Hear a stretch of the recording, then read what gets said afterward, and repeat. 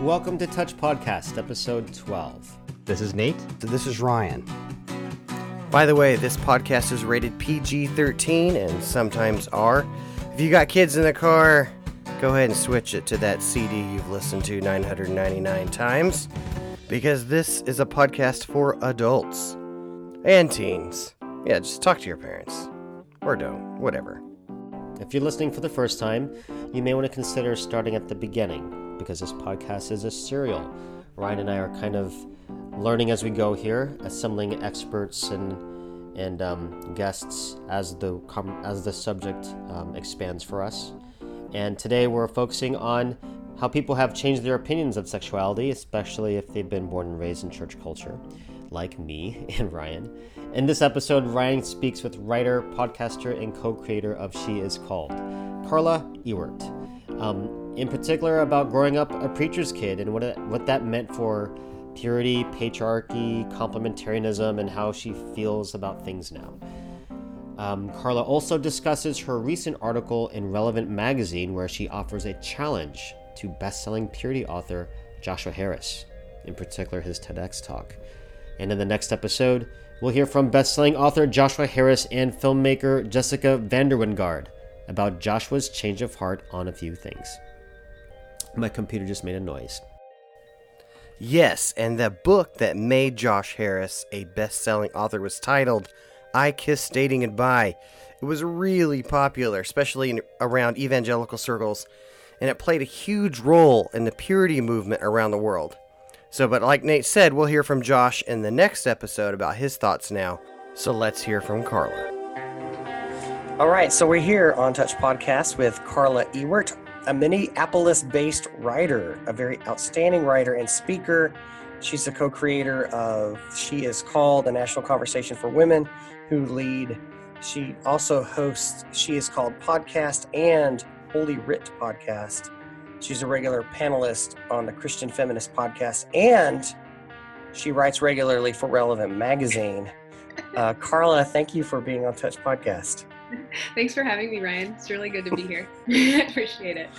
Yeah. Well, and you're a lovely writer. I love the stuff that gets posted with Relevant magazine, and what caught our attention at Touch was your recent article that looks at Joshua Harris, his recent TED Talk, and sort of what's going on with him now. He's been mentioned a couple times on our podcast, and I thought, we should try to talk to Carla. Tell us about your approach to this article and why you wrote it. And yeah, we're really curious about that.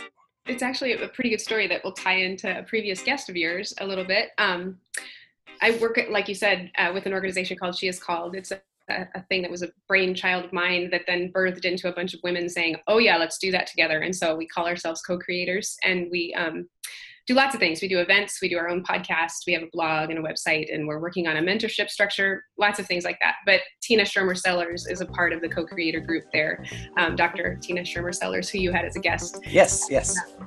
So she does lots of work in purity culture and understands through research and through her work as a sex therapist the impact of it in a way that I would say few people understand it. She has a grasp of this thing that is extensive.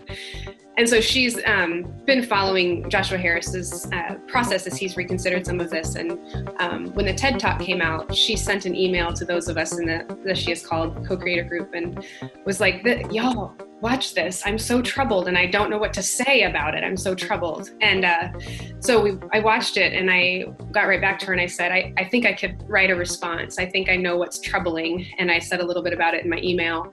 And I said, let me work on a response, an article. And so I did that. I wrote that article, the article that's on Relevant now. And the group read it and had, was like, yes, please, let's post that. Let's do that. And so I submitted it to Relevant because they had posted his TED Talk on their site. So I submitted it as a response and then hadn't heard back from them for some time. And then all of a sudden it was there. So but the reason that I wrote it in the way that I did is I was trying to really understand with Tina, what is it that's troubling for us as women about this talk? And what is it that seems hurtful? And Tina has such a passion for those of us who have been impacted by purity culture. Her work in this field is so much about her passion for the pain that has been caused. And so right away, I was aware of the fact that her frustration with that TED Talk was about the fact that he didn't address the pain that had been caused. That what he talked about in that TED Talk was the way that his shift in thinking might impact his platform. And so that was sort of what started it. I don't know if that answers your question. There's more to say there. There's a lot more to say because I feel like the response has been really interesting, in part because lots of people have. Sorry, Ryan. I feel like I'm sort of rambling and I'm not following your questions. So No. no. I was assuming that you need to explain a few things because, right. People would. I don't know that anyone has heard from him in a while. I don't know how many people are buying the couple books that came out some time ago now. So I think it's helpful to know sort of where that's coming from, because a lot of people will watch that TED Talk and on the surface feel like, oh, well, like all of us, we've grown up and we've changed our ideas, and sure, it impacts our lives when we think differently theologically about different things. But I think what you're getting at in the article, what you and Tina, your conversation is about, well, this is not just about you, dude. Right. Right. And really then, that's exactly it. And what's been interesting in the listening, reading and hearing some of the responses to the article, there is a lot of misunderstanding about like the point of the article was not Joshua Harris is a jerk and we should all hate him now and that he should never speak again. That's not at all what I meant to say. What I meant to say is we have a tendency to center the male voice without ever thinking about the fact that we're doing it. That's what I was trying to say. So Joshua Harris and his TED Talk are an example of a thing that is a pattern, especially in patriarchal Christian culture. So it's not that Joshua Harris is the problem, and I said that in the article. He's not the problem. He's an example of the problem. This moment of him taking the opportunity to have platform and then using that opportunity of platform to say, here's what you should know about me. Here's why I'm important to this story. Was problematic for me. It felt very problematic, and it overlooked the fact that lots of people had been impacted, and it recentered a male voice in a prime spot where you could have decentered that voice. Do you know what I'm saying? I do. And for our listeners, say more about what you mean by centering a male voice and having and wishing for that to be decentered, because some folks might not be following exactly. Totally. So I think what we've done in, I think, especially patriarchal Christian culture, which is when you think about patriarchy to me is a hierarchy.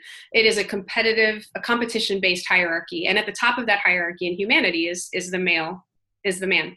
And so what we've had a tendency to do is to focus our attention on the top of the hierarchy and to say that the male gets to speak. The male has a right to platform and gets to be the thing around which we pivot. So I talk a little bit about in the article about male-centric identity as like men are the fulcrum on which all things pivot.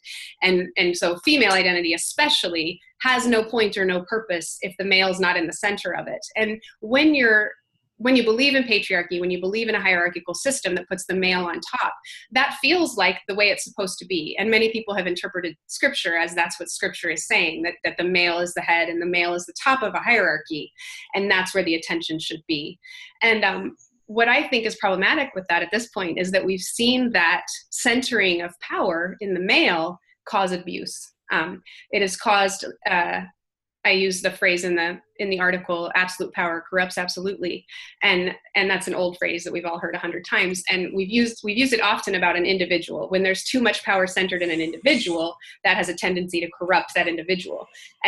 But when you use it here, what I mean is if you center power in the male and say that only men have voice, only men have the right to speak, very often that power will become corrupt and will be used for abuse. And I believe that's what has happened, especially in Christian culture. In a system where all the authority lies with the men, being able to say this isn't right or this isn't appropriate or I don't know how I feel about this or being able to push back against that is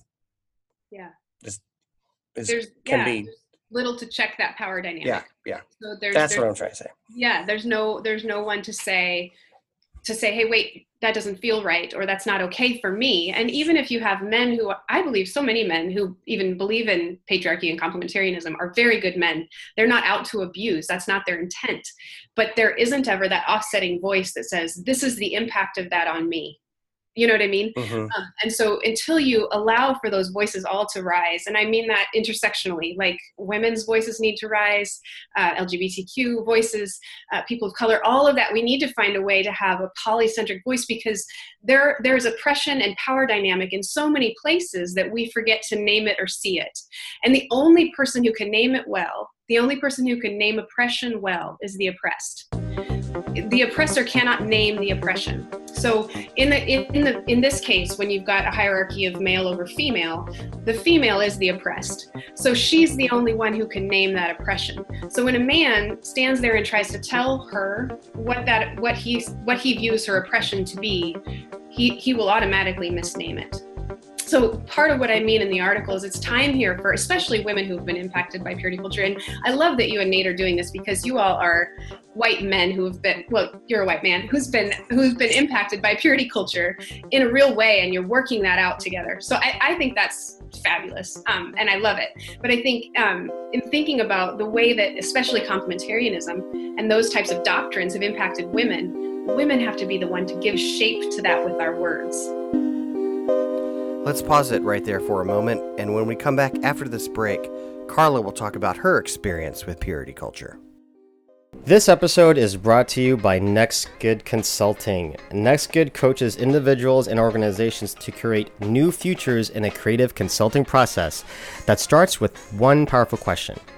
If your life were a comedy, what would happen next? It's true. He really asked me this question, and that's what unlocked me. This unique story framing helps generate new ideas, design imaginative alternatives, and craft a new storyline. Whether it's your life or a business idea that's stuck, you can learn to stop rehearsing that scripted drama in your head and start having fun in your own happy story. I should know, because I did those exact same steps, and it really has changed the course of my life. Start a new page today with NextGood at www.ournextgood.com.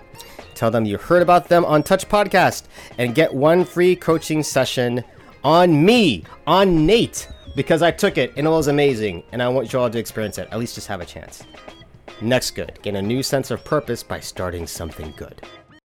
All right, back to the show. So you mentioned your experience, or having an experience in purity culture. Can you say a little bit about what that was, what that was like? Sure. Yeah. So I grew up in a very conservative evangelical church. My dad is a pastor. He was a wonderful human. But very much I grew up in the center of purity culture. My understanding of, evangelical culture is, I think in the 80s and 90s, it was a whole particular thing with complementarianism making a new rise and purity culture kind of at the same time. So it became really hyper-gendered, and those of us who existed in it had a strong sense of gender and a strong sense of roles and all of those things.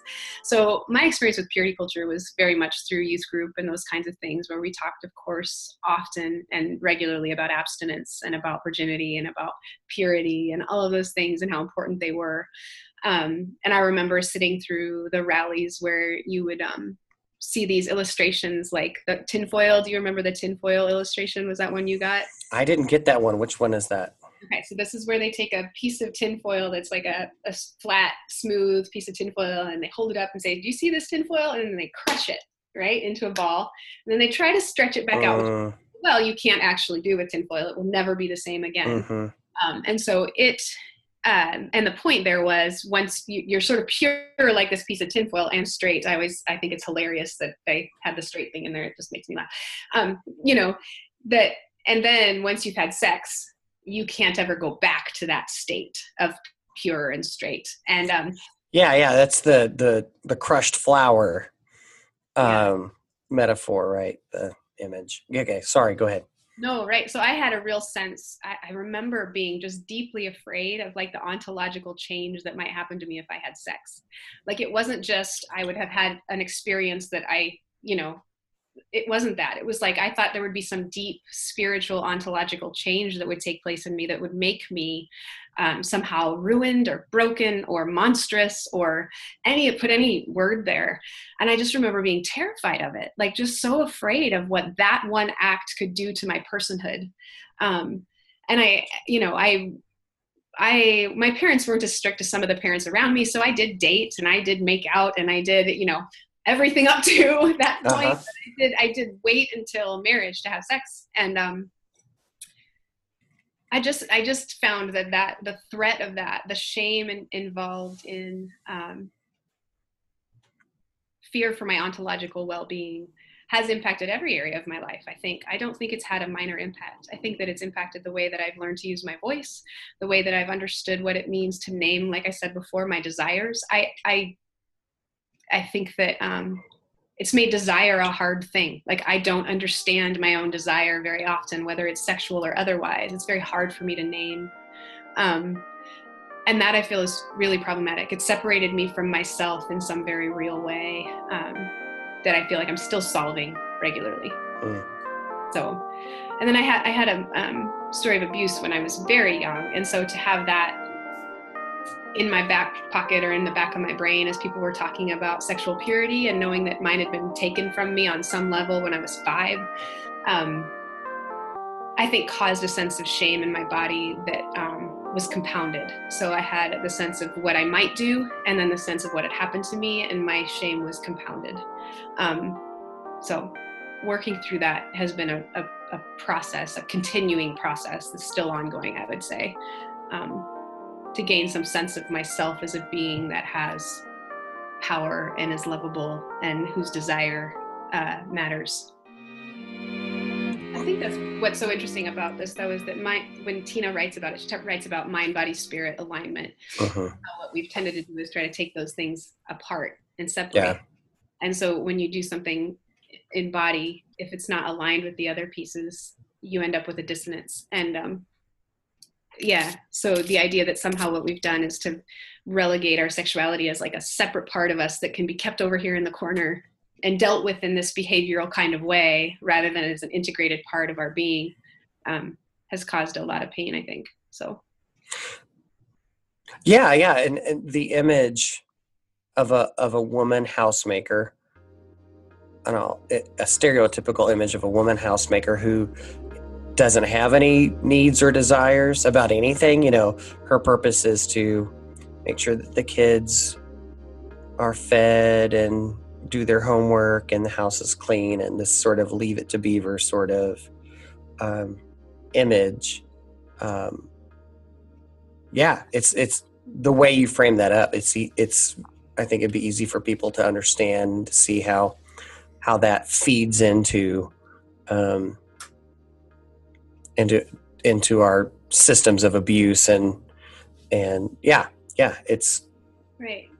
Because if you take that woman and you say she doesn't have her own sense of being or purpose, she is what is put into her in terms of purpose and being. So she is for her husband's desire and upkeep, and she is for her husband's desires and upkeep, but she herself doesn't have a personhood or a humanity that takes up space.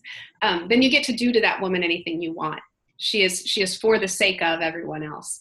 And that's part of what I mean by male-centric, or that sort of fulcrum identity of the male that assumes, if he assumes that woman has nothing going on except what she can do or be for him, he will feel the right to abuse that person because there's nothing in there. So it takes away from intimacy too, because intimacy only comes when two people know who they are and present that to one another honestly, right? Yeah. So as long as we're in this sort of male-centric thing, we won't get to have real intimacy either, because the assumption is she's for my purpose, Yeah. And there's not, neither is he known nor is she known to each other, or probably to anybody else. Yeah. Yeah. So, back to the article, that's the thing. I've had a couple people say to me, how would you feel if Joshua Harris read your article? And I've had mixed feelings about that, because he is a person. I don't have a beef with Joshua Harris as a person. I'm sure that the work he's doing on the documentary and some other things, it's going to be interesting and good work. I'm sure he's doing good work. So it's not that. It's that we as a patriarchal Christian culture we keep doing this thing. We keep taking, the 21-year-old male voice and centering it. And then we do it again. And then we do it again. And then we do it again. And it's not serving us. And we're not learning that. And so that's what I was really trying to say in that article. It's not that Joshua Harris is a jerk and we should never listen to him again. That's not what I was saying. Yeah. What I was saying is let's look at our pattern here and assume that it's not given and that we could do something different. Yeah, and of course, so what I did in my imagination was he's got all this stuff to say, and they were like, no, you only have 14 minutes or however many, 18 minutes. And, all the stuff has to be cut, right? And he's cutting down, he's cutting down, he's cutting down, he's cutting down. And was there a decision about a paragraph? Josh, if you're listening to this podcast right now, we want to hear from you. Was there a decision about the paragraph where you said, and I realize, right, that blah, blah, blah, whatever it is he felt like he needed to say about the impact on other people's lives that could be enduring and participating in a big machine that had a huge impact on culture that a lot of people now regret. Right. No, I agree with you. And I knowing a little bit now, a friend of mine has had a TEDx talk that's gone pretty viral. And so talking with her about the process of coming down to the script and what you're going to say is actually pretty arduous for TEDx Talks. And so, thinking about what he may have been through to get to the content of that TEDx talk is interesting, but the content of that talk, and there could be 100 different talks that he did on this topic that would all have a different angle, but even the title, Strong Enough to Be Wrong, and then all of the things in that talk were very much about like a concern with patriarchal maleness, in my opinion. And I don't. Again, I'm sure that's not the only thing he's thinking. He could have taken so many angles, and that was a choice he made in conjunction with the people who he was working with on that talk. So it's also, he's not the only one culpable. So many things. There's so many things to complexify this, and I get that. What I wanted to do with it in the article is say this moment is just an example of a pattern. It is not the only thing that's wrong. It is not a thing that we even need to point out and say that guy's a jerk. Don't do that, actually. But like, it's a pattern for us. So what if we just look at the pattern? Let me offer a heartfelt thanks to Carla Ewert for her honesty and vulnerability in this episode of Touch. If you've been following along with Touch Podcast from the beginning, first, thank you. And second, we hope that you're seeing how our sexual feelings and behavior are connected to how our parents talked about sex, how our church talked or didn't talk about sex, how both popular Christian and popular secular cultures treat the topic of sexuality, the religious language we use, the power dynamic between genders, and how we read and interpret sacred texts. If you felt like pausing the podcast to look up the word ontological, you're not alone. Let me offer you that ontological refers to the nature of being, and as in Carla's case, she felt that her very essence or existence would be damaged by sex. This isn't a fear of consequence or of developing a different pattern of behavior, but it is a concern that the very substance of our being will be altered. Working to understand, overcome, and become truly whole is a lifelong pursuit, and I'm really grateful for Carla for coming on the show and reminding us of that. You can hear more from Carla Ewert at sheiscalled.com, learn more about that movement and how they empower Christian women. And in the next episode, best-selling Christian author Joshua Harris and filmmaker Jessica Vander Wingard will talk about growing up, the process of changing one's mind, and how to make a movie about it all. It's a terrific two-part conversation, and I know you're going to love it. Take us out, Nate. This is Nate. The opinions expressed on this podcast are solely the opinions of our guests who are speaking.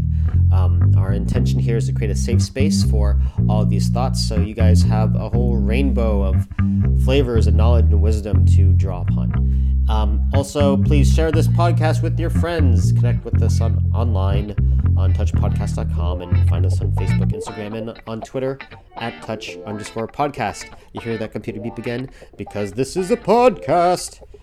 Anyway, you can email us at info@touchpodcast.com or give us a call at 678-685-1010. Be sure to subscribe on Apple Podcasts, Google Play, or Stitcher. Yeah, that's how we roll. We just record these things and just bloop, out they go.